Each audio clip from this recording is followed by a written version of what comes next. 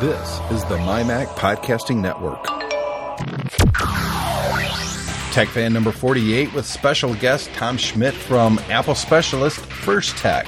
Plus, PS3, Wii, Netflix, Quickster, HP, and a ton more.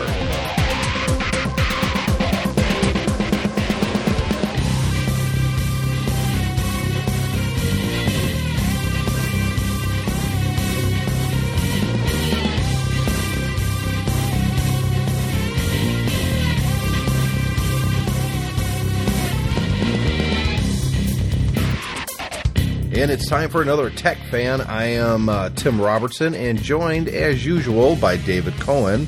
Hello, David. Feel the burn. Feel the burn. And like we said in the intro to the show today, we've got a special guest. We're talking with Tom Schmidt. Tom, how are you? Great, guys. How you doing? Good. Now, a lot of people on the MyMac Podcasting Network listeners will probably recognize your name as someone who contributes articles occasionally at mymac.com. You've been doing that for quite a while, but your knowledge and your expertise in the Mac goes way beyond an occasional review or a guest on a podcast. Yeah, I've been fixing Macs in one way or another since about 1986 or so. That's a long time. What do you think's the... Well, let's back up and first say you work for an Apple specialist. Yep. And a lot of new Mac users, obviously, if they're relatively new within the last 10 years, they probably bought their Mac either online from Apple or they've gone into an Apple store. But that's not always the best solution for a lot of people, I don't think. Well, it's the obvious choice, but Apple has... several different classifications of resellers, the highest of which in the United States is the Apple Specialist, which is classed above their own stores even. And First Tech in Minneapolis, where I work, actually is the world's oldest continuously operating Apple dealer. If you've ever seen the... documentary Welcome to Macintosh, we're featured pretty prominently in that. Yeah, the guy in your company had one of the original Apple IIs. Yep, I saw that documentary. Yeah, Wayne Wensloff, he's actually a friend of mine. That watching that documentary when he pulls out that Apple II with the old documentation and stuff was really, really cool for an Apple fanboy. It really was. It was the fifth one off the production line, if I remember right. And is it in the store still, or does he have that in his home? It's definitely not here. I mean, he did not. I never. He worked here long before I ever did, and I met him long after through a brother-in-law of mine who knew him. So at the time of the filming of the documentary, he had it. I'm not sure if he still does. Well, it's worth some money, so you never know. Yeah, he might have sold it once he found out exactly what it was worth. I don't know. There's a guy who's called me at Mac Specialist, and we keep missing each other. He goes to France and a couple other places over there in the EU. In Europe, and when he is in town, I happen to not be there, and when he's not, I am. So I keep missing him. But he called up one day wanting to know if we work on old Apple hardware, and I said, well, it depends on what the hardware is, but generally, if it's really old, no. We can't get parts for it, and, let's be honest, it doesn't pay. And he said, well, here's the thing. I've got an original Apple that is in almost perfect shape, but it won't start up, and I just wanted someone to kind of look at it. And somebody that would appreciate what this is. So I asked him, I said, well, what do you mean by an original Apple? This is an Apple in a wooden case that was used for photography before the Apple II came out, and that's how he came across it. It's practically a museum piece. An Apple I? An Apple I. Wow. In the wooden case. It's all there. Did you? Were you not tempted to say to him, "Well, we can't fix it, but you know what? I'll give you $50 and take it off your hands"? No, unfortunately, he knows what it is. Right. He knows the value, but he is willing to, when I'm there personally, to bring it into me, to have me take a look at it and leave it with me and see if I can get it fixed, because I actually do have an in with Steve Wozniak. Right. I'm friends with his best friend, so, worst case scenario, I can probably get it to Steve Wozniak to take a look at it. Wouldn't that be the world's ultimate tech support call? Hi, this is Steve Wozniak. Wow. But more importantly, I want to get it. I want to get it into our store, because in our Chicago store, I've actually got an original Macintosh sitting there as a display unit, and I would like to put that, a brand new Macintosh, and then the original Apple, an Apple One, all together and take some pictures. I think that would be kind of neat. Yeah. So That Tom, would be pretty cool. So Tom, how long have you been at First Tech? Since May of 1994. And what is your title there? I'm not sure exactly how they word it, but how I would word it is service and support technician. Gotcha. Go ahead. Of all the guys around here who do the same thing I do. I'm the one who's been here the longest by a couple years or so. So I know that there's people out there that listening to the show that have thought about, and I talked a little bit with Frank as well on this, our engineer at Mac Specialist, what it takes to become, somebody that works on Macintosh. They're very passionate. They would love to do something like this for a career. How did you get into Macintosh, and what kind of advice would you give to someone who would be interested in becoming a technician working on Macintosh computers?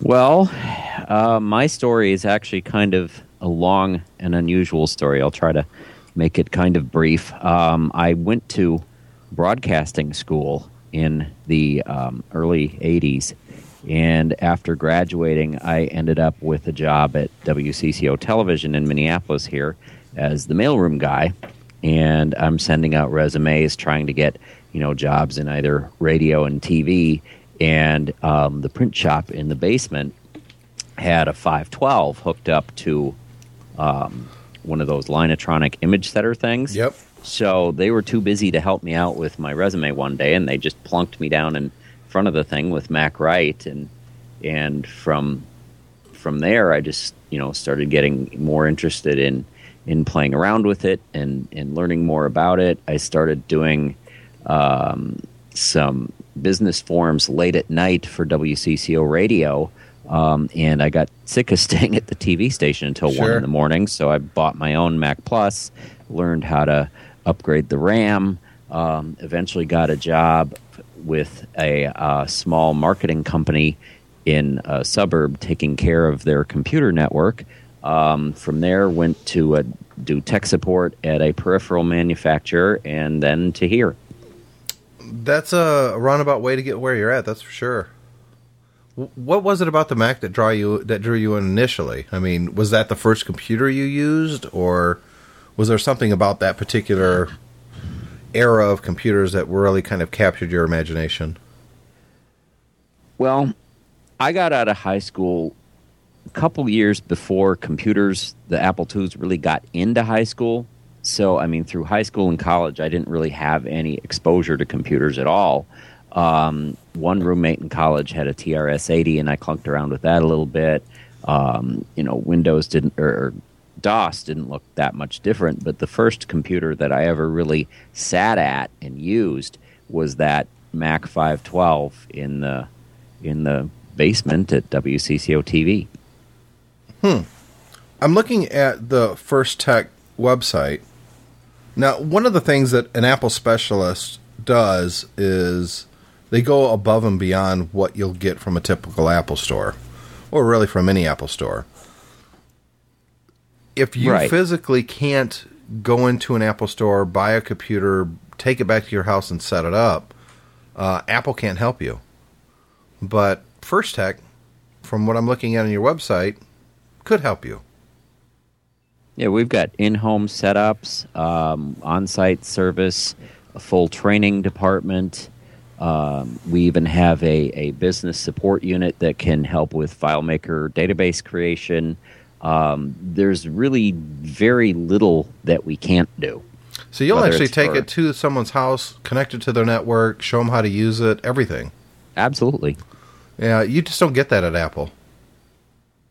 No, the Apple stores. Do you get frustrated by? We lost you there, David. And he's still gone. Uh-oh. See, this is the problem, Tom. Skype hates us. And yeah, I'm gonna hang up on David, and then I'm gonna bring him back in because Skype just simply doesn't like us. So let's try that again. And he was mid-question, too. I know, and he's probably still talking. Are you there, David? Hello. Okay, so we lost you for a second there. So No, yeah, it kind of went all funny. yeah, so you were going to ask a question. I was just going to say, given all these great services you offer, does it frustrate you that everyone always talks about the Apple stores? I mean, you can answer this as well, Tim. You're in the same position. That the kind of the public knowledge of the Apple resellers and the specialists is not as big as it used to be. Go ahead, Tom. It is a little frustrating, but there is a working relationship that we have with the local Apple stores. There is one that opened last summer, a little over a year ago, down the street here. And they will, and the ones in the malls in the suburbs will, for older machines or services they can't provide, they'll say, well, hey, First Tech's just down the street. Go down there and see if there's anything they can do for you. It's exactly the same thing with us in Chicago, David. I have yet to be at the store when a customer didn't come in that was walking in from Apple and Apple referred them to us. Because if your machine's out of warranty or it's at all older, you can't get help at the Apple store. They won't do anything for you. And You can't buy help from them. No, you can't pay for it. No, right? I see. They support the newer machines, and I understand why. I mean, if that's what they did, if everybody with an older computer can go in and get help, those geniuses would never get any work done. They simply wouldn't. With the traffic that they have. So they push those older machines off to to businesses like First Tech and Mac Specialist, and we're happy to help customers because A, we'll make money, obviously, when we can repair a customer's older computer, and B, if the computer's in a state that it doesn't make economic sense to fix, well, then we can sell them a computer as well. And I'm sure Tom could to talk to that if someone brings in a G4 tower that's got a bad motherboard, we could fix it, but it's going to be $500. Well, sometimes people will go for that because they need to run certain software that won't run on an older machine, or like maybe they've got Final Cut Studio and they don't want to pay the upgrade price for the one on a newer machine. Is cheaper to fix the G4 versus. I mean, it just depends on the situation. But basically, the Apple Store, if a machine is 4 or 5 years old, they basically usually won't even look at it. Yep. Well, they'll probably look at it, but they can't really do anything with it. Yep. And here's the thing, David. As Apple sells more and more computers, every quarter it's their best quarter ever, and they've sold a bazillion Macs. I've had customers come in and ask if that's, isn't that bad for you guys? And I say no, because a lot of those people, 3-4 years down the road, they're going to want to upgrade those machines, not buy a new one. Well, you're not going to go into Apple. They're not going to upgrade it for you. We will. Those machines are going to break. They're out of warranty. Apple's not going to fix it. We will. So the more computers Apple sells, in the long term, it's great for Apple specialists like First Tech. It's fantastic because that's going to be new customers coming to you. Right. What do you think, Tom? Absolutely. I mean, on the one hand, the Apple Store is a competitor, but it's also a partner in a sense. Absolutely. We get a lot of consulting work that will go in with Apple to a larger company because Apple can only sell the Apple solutions or what they sell online or in their stores. But unfortunately, many customers are working within an existing Windows environment, or they need, a tape drive that Apple simply doesn't sell or support. So Apple cannot handle all the needs of some of these customers, and they'll bring us in to these initial meetings, our business team, and we'll offer a joint solution to customers along with Apple. So, yeah, Apple is a lot of people think that Apple don't like the Apple specialists out there. That's not true. We help Apple, and we get help from Apple. It is a very close working relationship, and it's a great one. Sounds good. So, Tom, what is an average thing that you do working on a computer? Say an average day. What's it look like to you? Well, typically your typical repair is involving the hard drive. That's the number one point of failure. Mechanical failure, damaged directory, stuff like that. Laptops, we see a number of those that get spilled on, unfortunately, and that needs to be dealt with. But the interesting thing is the machines now, compared to the ones from 10 years ago, fail a lot less. So we don't get as many current models as we do. I don't know the exact numbers, but it seems like we get a higher percentage of out-of-warranty machines as opposed to in-warranty machines that we used to. You think that's simply because people are going to Apple directly because it's in warranty, or these machines are just more robust? They're just lasting longer? It's probably a combo platter. Yeah. Yeah, I there was a discussion on the internal MyMac staff emailing list a week ago about AppleCare. And there's some on the staff who were saying they never bought AppleCare because their machines never had a problem. They didn't see the point in spending the extra money. And then there was others who said, I bought AppleCare and I had XYZ go wrong, and the repair alone costs more than the AppleCare cost, so it paid for itself. Where do you come down on that, Tom? I'd come down on supporting AppleCare. I mean, take the iMac, for example. AppleCare for an iMac is $169 in the United States. And a hard drive repair on an iMac is a lower cost repair compared to other things like a logic board or the display. A hard drive repair is probably going to be about $350. So even if one small thing goes wrong in that 2 extra years under the AppleCare, it's more than paid for itself. That's what I tell people, that it's just, there's really nothing you can do at home to fix your computer anymore. It's a different game. Yeah. And you can't even go out and buy the parts for these machines. So if, let's say your power supply dies, okay, and it's an iMac. Okay, number one, how are you going to get the screen off unless you have the suction cups to do so? And B, where are you going to buy a second power supply? Are you going to buy a used one on eBay, and who knows what kind of shape that's in? And how much is that going to cost? Not to mention, if you're buying it on eBay, it's probably the wrong model for your machine. You're right. I've seen that numerous times. Oh, I bought it myself. It's not the right one, sir. I mean, yeah, my argument with it is it's always a risk. It's kind of an insurance policy. It is. And I know a lot of people say, oh, well, I trust the machines, they're reliable enough, and if anything goes wrong with it, I'll just sell it and then buy a new one and that sort of thing.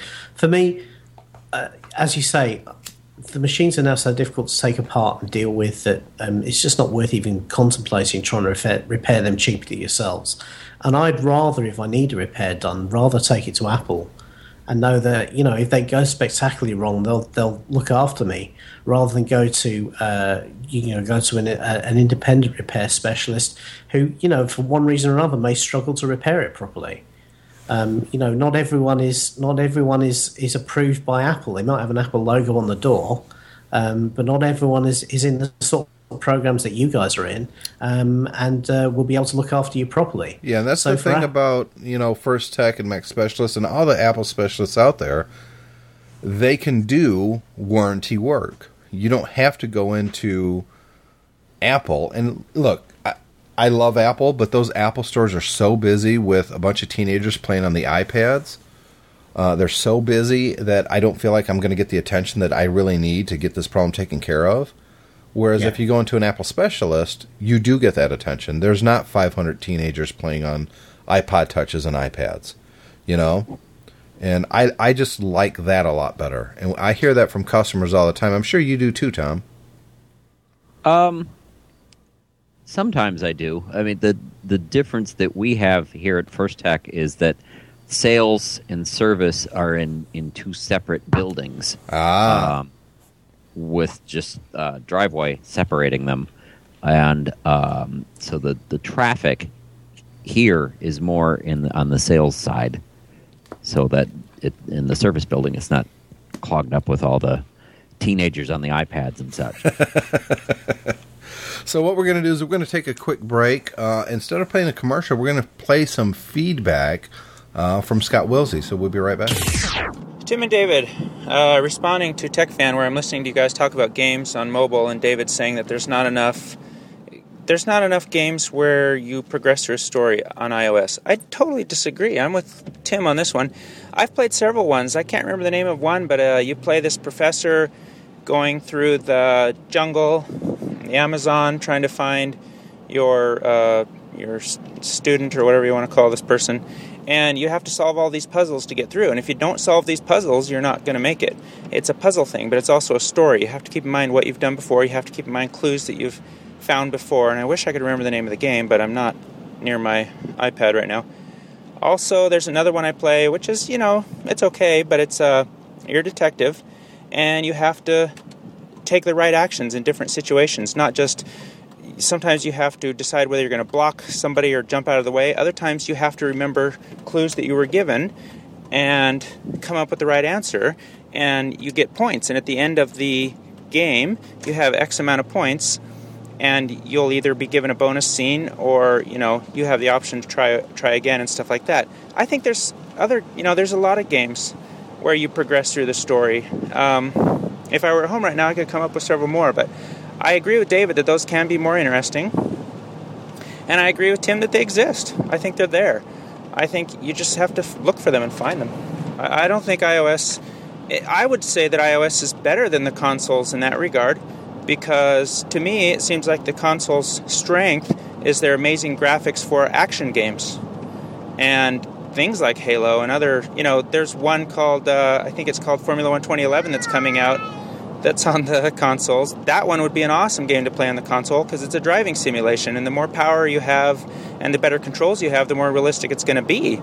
But as for the iPad and the iPhone, I do like and do often find the ones that have a story narrative that you have to work your way through. So just 2 cents from Scott here, and feel free to disagree or agree or delete me or whatever. But anyway, thanks guys, bye. Hey Tim and David, listening to the latest TechFan, and you guys were talking about Jim Dalrymple and the Loop and the articles about Microsoft Windows and how people are already declaring it a loser, Windows 8. I totally agree it's too early to tell. And I'm with Tim. I totally give him props for trying something totally different, which is what has to be done if you're going to compete with the iPad. Everybody that's tried to do the same thing fails so far to date. Also, I just think that we all prefer Apple products. That's no secret. We use them. We like them. We do podcasts about them. But I don't like the mentality of people who poo-poo anything that's not from Apple without looking at it for its own merits. Thank you very much, Scott. Now, for those who don't know, Scott does a podcast here on the MyMac Podcasting Network. It's called Pocket Size Podcast. And, by the way, David, he played our promo for Pocket Size Podcast on his latest show. Excellent. And I was actually on his latest show, and we talked about the narrow-mindedness, or at least the perceived narrow-mindedness of Apple fanboys when it comes to other technologies. So if you guys want to hear my thoughts on that, go check out the latest episode of Pocket Size Podcast, which is number Well, let me go to the website because I don't want to give the wrong one. Episode number 34 called Haters and Competitors.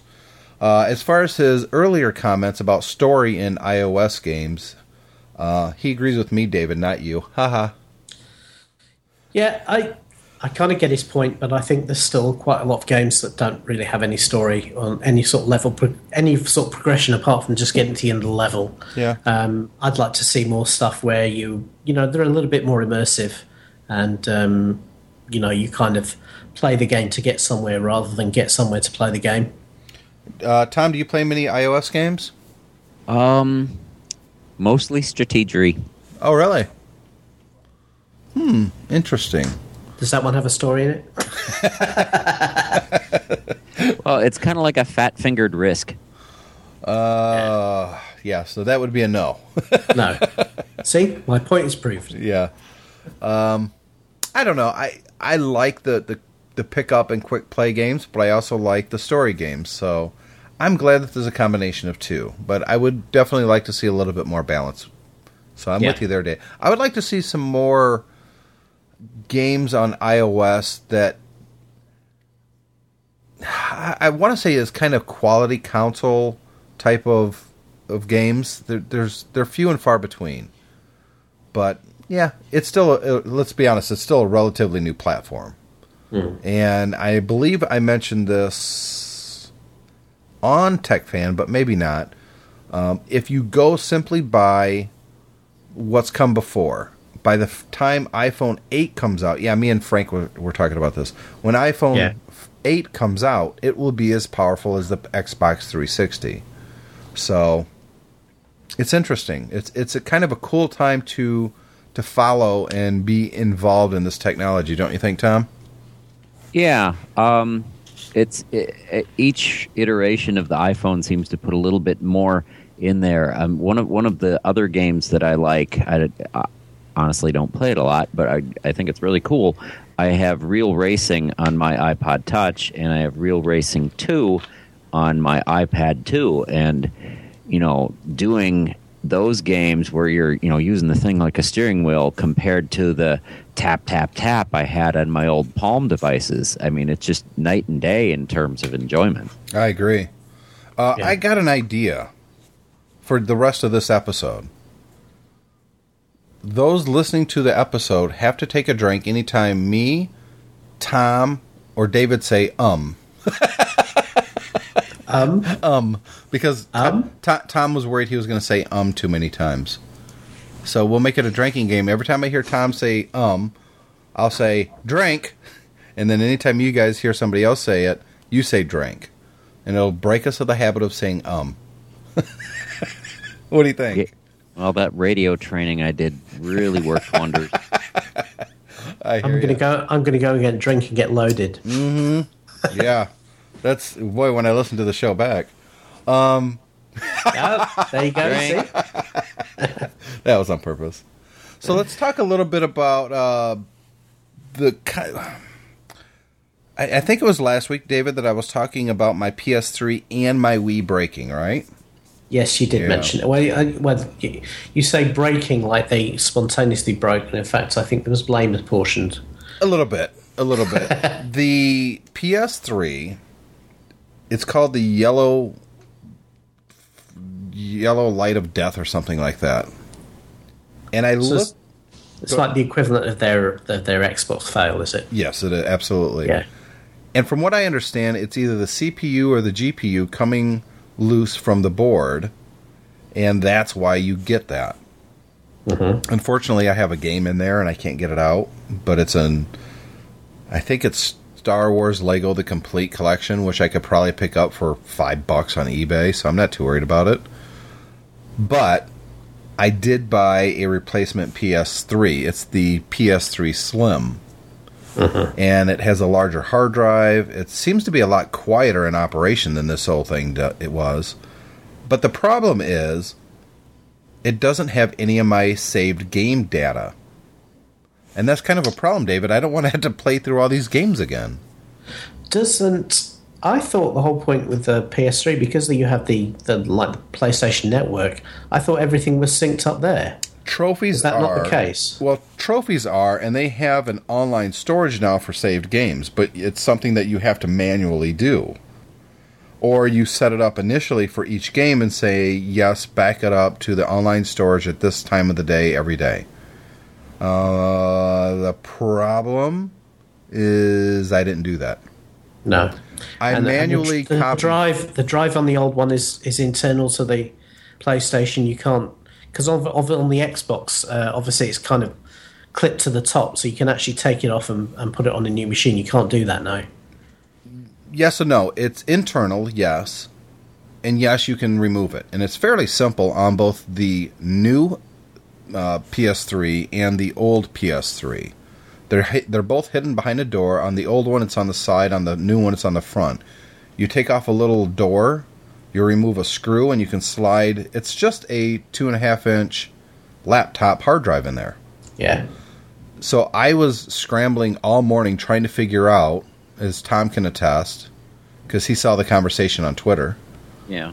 how I was going to get the saved game data from my old machine onto the new one, because the old one I can't boot up at all anymore. So I was thinking, I've got this Voyager connected to my Mac, and I can put a laptop hard drive in it. So I did. I pulled the old hard drive out of the PS3, put it in this, and my Mac doesn't recognize it as something that it could read. So it's either eject, ignore, or format it. So I'm like, crap. I was thinking maybe if I could find, an external case, that I could connect that to the new PS3 with the old PS3's hard drive and maybe migrate it that way. But I couldn't find anything online that showed how to do that. And I thought I was pretty screwed, so I threw this up on Twitter, asking for help, and our good friend Pat Mahone came up with the solution, and then, of course, I slapped myself in the head because I'm a retard and didn't think of this myself. And it is, why not take the old PS3 hard drive out, take the new PS3 hard drive out, put the old one in the new machine, back it up to the online thing, put the new hard drive back in, and then pull it back over to the new one.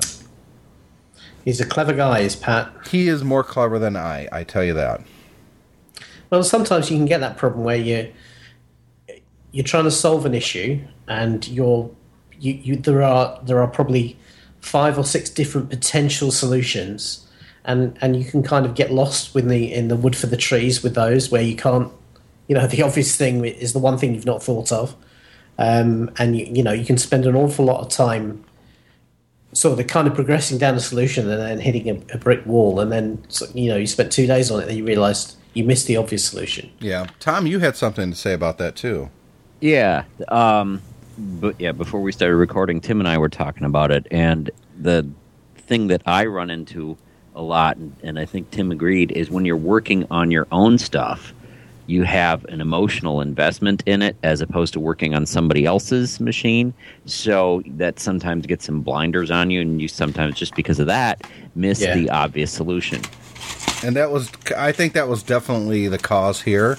But when you came on, David, I'd actually brought Pat Mahone on the Skype conversation with Tom and I just to thank him, because the obvious solution was there the whole time. I just didn't see it. And so that's kind of something that I think anybody that's listened to this show that's obviously very much into tech, if you can't come up with a solution yourself for your own stuff, ask. Because sometimes the most obvious solution is the one that just eludes you. And what's amazing as well, I often see, particularly in forums online, where somebody has a problem with a piece of hardware or software, and they've tried all sorts of things and they can't get any problem, and they've asked for help. And the first thing I often ask is, well, what does the manufacturer say? And then you find out they've not actually asked them, and they've not reported it as a bug, or they've not spoken to, if it's a software bug or something, they've not spoken to the developer or anything like that. They're already going out to Google and the internet looking for a solution, when in fact, there could well be a support resolution for them from the developer or the supplier. Oh, I see that all the time. Yeah, I was just going to ask, Tom, is in your role at First Tech, how often do you see that? Well, somebody will tell me I'm having a problem with Microsoft Word or Adobe Photoshop or something. Well, did you ask, did you go on Microsoft.com or ask someone at Adobe? No. Well, and right. another thing that's kind of related to all this, one thing I'm always telling customers, because they're sometimes afraid to ask a stupid question. The only dumb question is the one you don't ask. that's right. Absolutely. Yeah. And it sounds like an obvious thing, but it really should be, take that to heart, because if you don't ask the question, you're probably not going to find the answer. Right. And also as well, I'd say, and this is something I see a lot as well from sort of in my experience in my job, because I'm in IT in my job, is don't theorize what you think the problem is and then tackle it that way, because a lot of people do that and they actually make it a lot worse because they've got the wrong idea. And we had an example of this recently. A colleague of mine moved from the States to Switzerland, and he had his AT&T iPhone unlocked before he left by AT&T. When he got to Switzerland, he found he couldn't put a SIM in it and make it work. And so rather than because he was in Switzerland, rather than trying to contact the US and try and get some support from Apple, he went to some guy on the street who said he could unlock it for him, and they've done some sort of weird jailbreakme.com type a SIM unlock to it, and now the phone is pretty much dead. I mean, he's just toasted it. And of course, if he takes it to Apple now, then he's not going to get any joy because he's unlocked it, because he's jailbroken it. Yeah, that could be a problem. Absolutely. Yeah. Now, as another follow-up that I talked about last week was my Wii broke. Now, if you remember, my wife, it came unplugged. She went to plug it back in, didn't realize the little plastic thing on the end of the power cord had broken off, so it was basically bare metal there, and it sparked. And I said she shot the Wii when she did that. Well, when I bought my PS3, I was at GameStop, and I relayed the story to them. They said, it's probably not the Wii. They're actually really robust. It's very rare that a Wii actually breaks. It's probably just the power cord with the power adapter built in. And I was like, I don't know. And the girl that was working behind the counter said, well, it's $25 to buy one, and if it doesn't work, just bring it back. Yeah. So I thought, well, what the hell? It's $25, and if it fixes it, great. And if it doesn't, I'm not out $25 because I can return it. So I bought it, I plugged it in last night, booted right up. So excellent. So the Wii is working yet again. So I'm back to 100% gaming in the household. Awesome. But unfortunately, I don't have the time to play games most of the time. But still, and you say nobody plays the Wii anyway. My daughter does. Brooke does. Oh, right. And when I told her this morning when she was getting ready for school that the Wii's working again, I got a huge hug. So yeah, and that was worth $25 right there.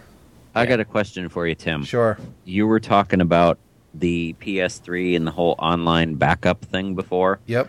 The only console I have is the Wii, just because I like swinging my arms around as opposed to pushing buttons. Sure.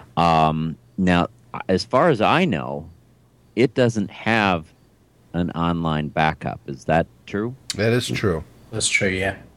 But you can stick a SD card in and do a backup that way, I think. You can, right? But I don't know if it will save the game data as far as your saves. Okay. I think, I'm pretty sure it will. I think it does, too. Yeah. But that's if you're not backing up, and we're not just talking about video games here, if you're not backing up your data, you're going to eventually lose that data.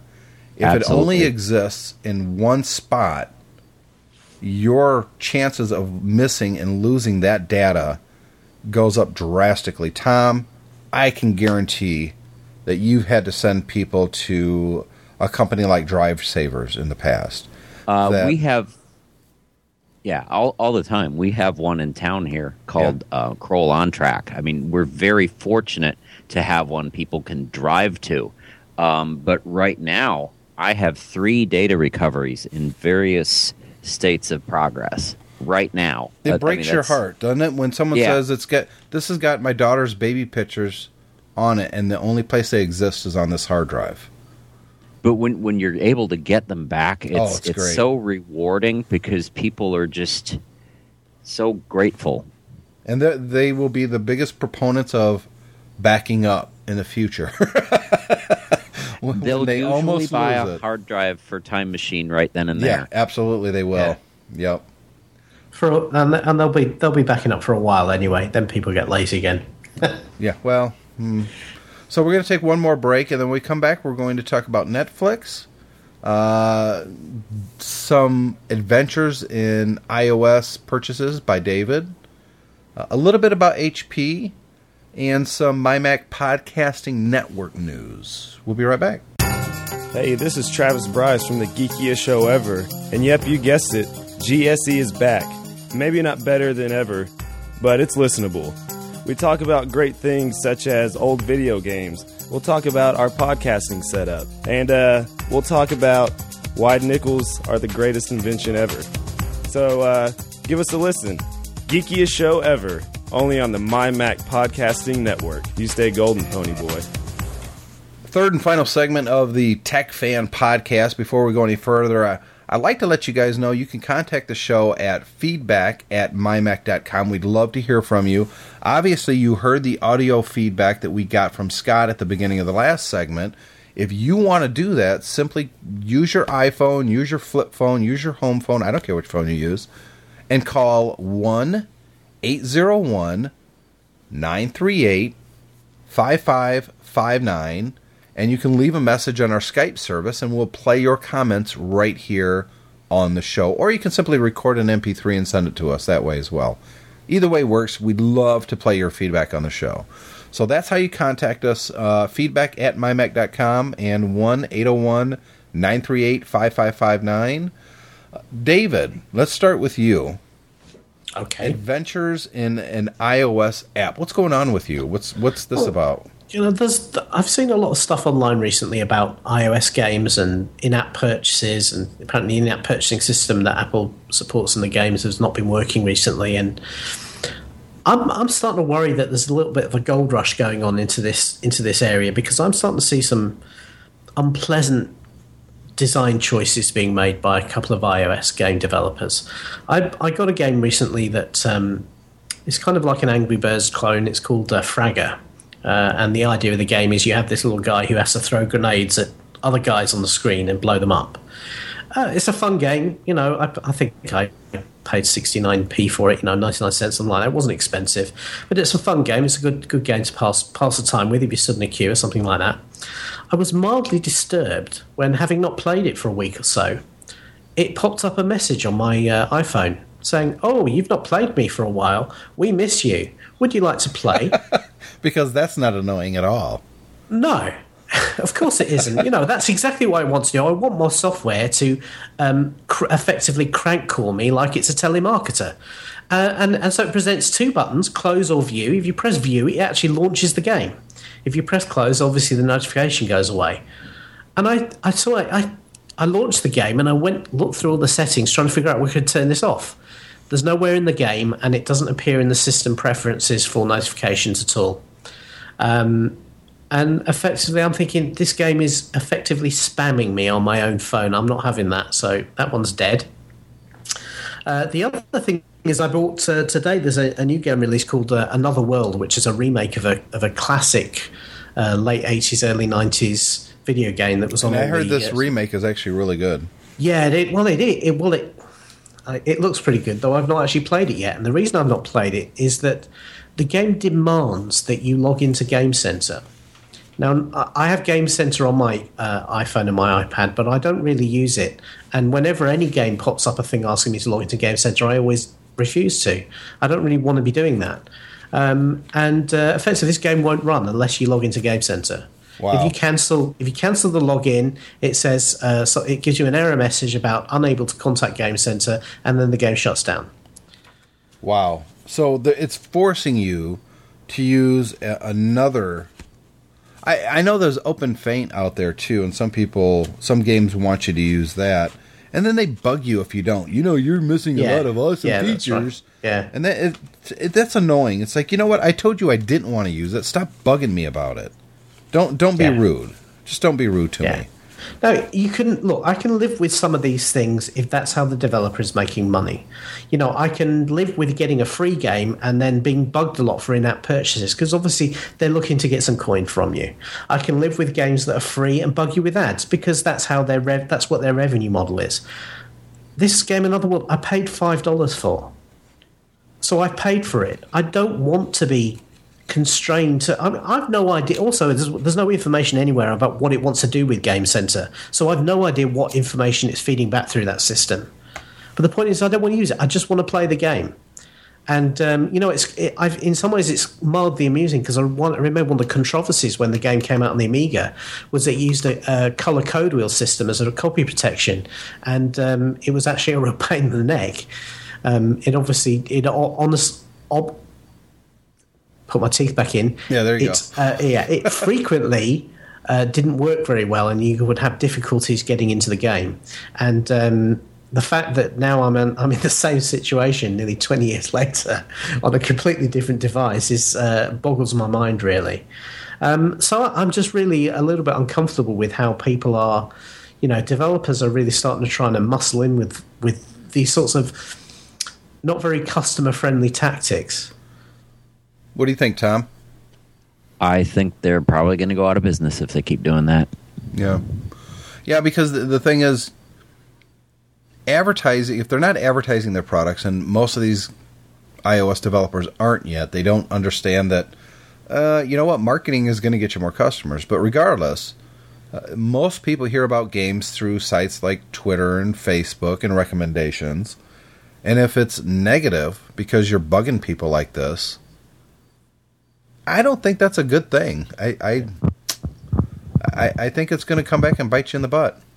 Now, let me put a bit of balance on this. I will be contacting both of these developers. I'll be, taking my own advice about contacting support. I will contact both these developers and see what they say about these things. Another World, I'm prepared to admit that obviously the game is brand new. This could be a bug. Could be. It may not be intentional. So, let's see what they've got to say about it. I don't get what they would get out of denying anybody playing the game if they don't launch into Game Center, because all Game Center does is compare basically your scores to your friends' scores. Yeah, the only thing that occurred to me was maybe they wanted to in some way track usage of the game, and they want to use Game Center to do that. I don't know. Or they're using Game Center as a way for you to promote the fact that you have that game to your friends, so they'll go out and buy the game as well. Maybe, but even if I'm going to do advertising for them, then you want some cash. I certainly want to know that I'm doing it before I buy the game, before I plunk down the $5. But as I say, that one, it could just be a bug. The Miniclip one, the Fragger Miniclip is the developer of Fragger. This is clearly something they've intentionally done, and I find it pretty distasteful, to be honest. But I agree. I will be talking to them about it, and we'll see what they say. I mean, at the very least, I believe if they are going to put these features in, they need to have an option so you can turn them off. Hey, Tom, did you see that? It seems like the big news this week is about Netflix. Personally, I think everything's kind of overblown. They split Netflix into two companies, streaming only, which is still called Netflix, which makes sense, and a service that will send you DVDs, which is now called Qwikster. Are you a Netflix customer, Tom? I actually just signed up for it in June, and it was about a month after that this all started happening, and then they did the they did the price change increase over the weekend. Yeah. So what do you think of Qwikster? I thought that, for me, I don't get a lot of DVD movies. I never have, rental-wise. So as a $2 add-on to the streaming, I thought it was good for me. But as a $8 separate thing, it doesn't work for me. It's not worth $8 to me. I'll go to Redbox once or twice a month and get a DVD instead. So you're going to cancel the add-on feature? Are you going to stick with the streaming service only? Yeah, I've got the streaming only. I just did that yesterday where I changed it, and my daughter likes the streaming. It streams in the Wii. There's Animal Planet kind of shows that she likes. We can sit in the kitchen and watch something on the like Dinosaur Showdown on the iPad while we're eating dinner or something. I like the streaming service from Netflix myself. That's the only reason I really got the Apple II. Yeah, when they first did that price hike, I dropped the physical DVDs. Unfortunately, they don't stream everything that they have, and there's been a few times that I was like, I'd like to see this, and I went, and oh no, they don't stream it. I have to get the DVD. Instead, in fact, just recently, I wanted to watch Man on Fire, Denzel Washington movie from 10 years ago or so. And I really wanted to watch this movie. I don't remember why I wanted to watch it. Someone talked about it or something. I was like, God, I haven't seen that in forever. And I think I watched it late at night the last time I did see it, so I don't remember a lot about it. But I remembered it was good. So I went up to Netflix. Nope, can't stream it. So then I thought, well, I'm not part of the DVD thing, and I don't really want to wait to watch this. I want to watch this tonight. So I went up to iTunes, and $2.99 rental.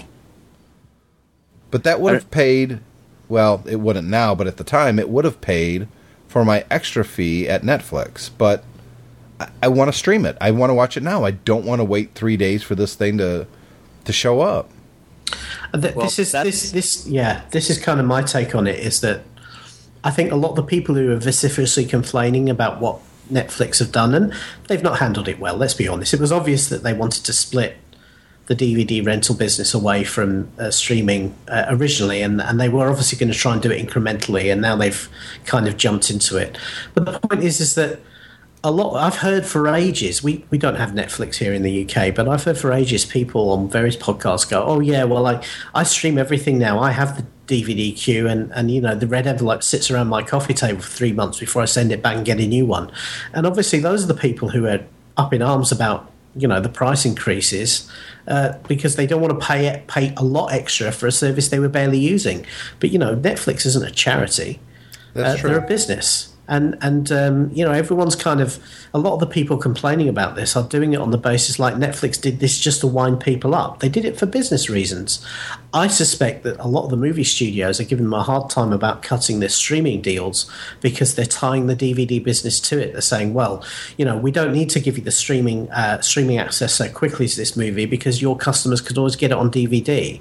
So they've still got access to it. And I suspect there's been some negotiation difficulties around that, which is why Netflix feel that splitting the two into completely separate independent businesses with a separate website and account structure is what they have to do to strengthen their negotiations with the movie companies. And I suspect that's why they've done it. Well, things have been bad for Netflix for this year. I like Netflix myself. I'm a paying customer, and the only reason I was a paying customer for a long time, I was on their biggest plan, and I quit. The only reason I came back is because the streaming service started looking really attractive. They're losing their deal with Starz, so they're going to not have as many movies up there. They've pissed off their customers 2 times in a row now, which isn't a good thing. I think that's, regardless of whether it's good business moves or bad business moves, when it's just generating bad PR, I think that's a failure in leadership. And speaking of leadership, I've used that description to describe the leadership of HP in the past. Well, I have one thing to add about the Netflix thing before we move on to that. Killed my segue, Tom. Sorry. And it was a good one, damn it. It was. I'm sorry, I had to shoot it down though. That for me, that's where Redbox comes in. I have an app on my iPod Touch called Redflix that you can, just like with Netflix, you can make a queue. You can actually log into the actual Redbox kiosks that are around and see the discs that are available, reserve one, and go get it. It's not instant, but it's close. Interesting. I didn't even know that existed. Huh. So, Meg Whitman is now the CEO of HP. For those who don't know who Meg Whitman is, or the name vaguely sounds familiar, she was the CEO of eBay, and she was the person who ran for governor in California and wasn't elected. And so she was on the board of directors. They decided they didn't like the lack of communication or the miscommunication that the leadership of HP was getting, or not giving out. They fired... I'm drawing a blank on his name. I want to say... Leo Apotheker. Leo Apotheker. Yeah, Apotheker. He's the former CEO of SAP, which is a big enterprise CRM company. An IBM competitor out of Germany. And he wanted to turn HP into SAP, basically. And he got fired. He got fired from SAP. Yep. Well, David, let's be honest. At a certain level, people fail upward, right? Well, certainly once you get above a certain glass ceiling, then effectively it doesn't matter what you do. You get another job and you get a big payoff on your way out the door. Yep. You got $5 million from HP. And let's face it, Meg Whitman didn't exactly do a stellar job at eBay either. No. So they really are going from the frying pan to the fire. But this guy really didn't seem to get HP's business, and he was trying to transform it into something different. Well, it would be good to say, the board decided that he was no good and got rid of him. But this is the board who hired him in the first place. And his appointment didn't make sense 11 months ago either. And this guy in 11 months has taken a $25 million paycheck and has done immeasurable damage to HP as a company. They really are. They've gone from being pretty much the number one PC manufacturer in the world to somebody who now everyone looks at them and think, well, what the hell is the next crazy thing they're going to do? Yeah, within 1 year. They should have kept Mark Hurd despite the scandal. Oh, absolutely. Mark Hurd was a brilliant leader. He knew exactly where to take HP. He's the one who bought Palm. He's the one that was pushing the touchpad initiative. I think if Mark Hurd would have stayed there, it would be a totally different HP right now. Absolutely. They would have stuck with WebOS, which is probably long-term has more potential than Android. Oh, absolutely. I mean, Android is so disconnected and discombobulated. I don't know that it'll exactly. I don't know that it'll ever totally straighten itself out. But HP and WebOS they were doing the whole widget just like Apple was with iOS, and it's a good OS. Yeah, it is. I know everybody. Look, Tom, we both work in Apple specialists, so they think that you guys are only going to like Apple products. That's not true. No. I have a couple HP printers. I've got a Lexmark printer. I've got a Samsung monitor, and I do have the touchpad. And the problem with the touchpad is the hardware itself just isn't very good. But you iterate it a few times, you make it a true competitor, you innovate, and all of a sudden, you're sitting in the number 2 spot. Now, I know nobody wants to be number 2. Everybody wants to be number 1. No one's going to be number 1 except for Apple when it comes to the pad market for a number of years. It's just a fact. But number 2 can be very, very profitable. Well, not only that. If you ever want to get to number 1, you've got to go through number 2. That's right. There's a path, and number 2 is part of that path. I think HP absolutely could have been number 2 in the tablet market, and it was a failure of leadership. It really was. Well, not only was the hardware not quite up to snuff, the OS wasn't optimized well enough for the hardware, which just made the hardware look that much worse. Yep. But all the potential in the world was there, and that's the one thing that kind of bums me out more than anything else. That all things being equal, the potential for them to be a real competitor in the tablet market was there. But they lacked the leadership and the foresight to get there. Now, will Meg Whitman reverse some of these decisions? I don't think so. I don't think she has the courage to do that. And I think that's unfortunate. I hope they do, but yeah, you're probably right.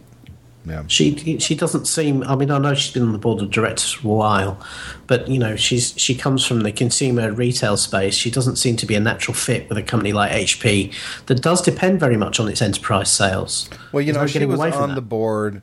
They decided they were going to fire this guy. She probably threw her name into the hat and kind of played politics to get the job herself. And I don't think that's the way you should be electing a leader of a company like that, but.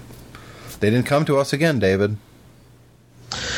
No, and I think you can add Leo's name to your list of hit targets from your bad reviews as touchpad. There you go.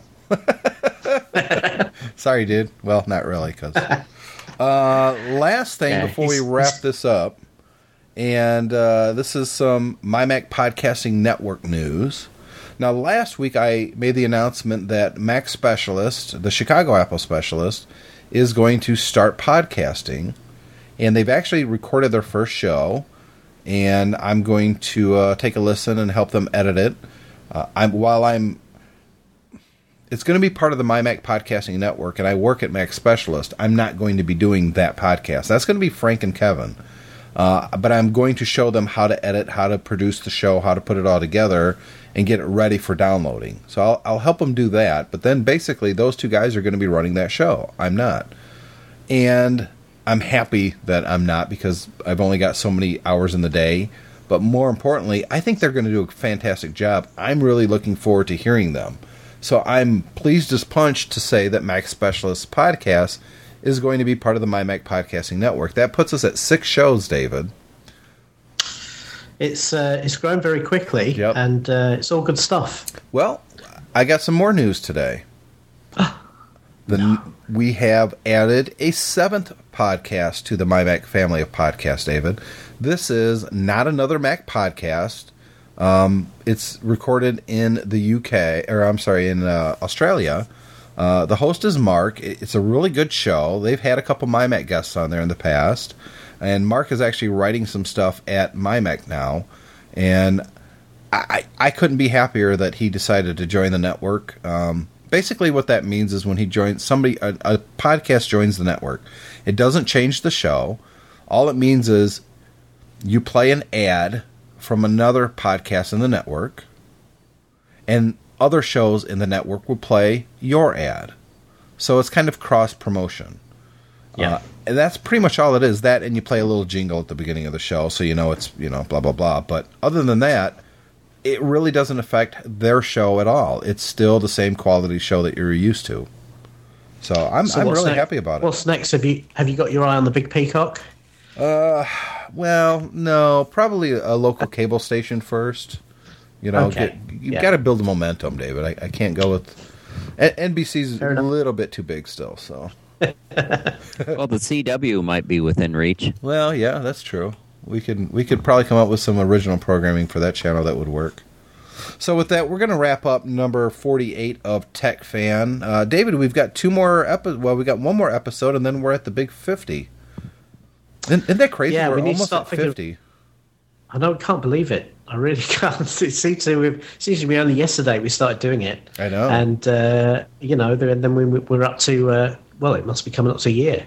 So we need to think about how we're going to mark the occasion. We definitely need to do something fun, something creative. Maybe find a special guest that we can bring on. Not that Tom isn't special, but someone more special. I don't think there was a very many since I made the drinking game thing. You could shoot for Woz. I was thinking of that, but I don't want to come across as fanboyish. Dude, I gave you guys the right there. I didn't hear drink or anything. I don't know. It would be fun to do, but unfortunately we would probably have to work around his schedule to get him on the show. Yeah. And David has a job, I have a job. It's probably be difficult. But I don't know. Maybe simply David and I will do something fun. I don't know. We'll figure it out. But we've got... I think we should get Leo Apotheker. I hear he's at loose end. Yeah, well, there's an option. So thanks for downloading episode 48 of Tech Fan. Make sure you check out the other shows in the MyMac Podcasting Network, including coming up Mac Specialist, Not Another Mac Podcast, The Geekiest Show Ever, Pocket Size Podcast, App Minute, and of course, the MyMac.com podcast. So, Tom, thanks very much for being online today and joining us for the podcast. Are you on Twitter? I am on Twitter 2 ways. In my job as @FirstTechRepair and personally as @TomDar2, TOMDAR and the number 2. What's the website for First Tech?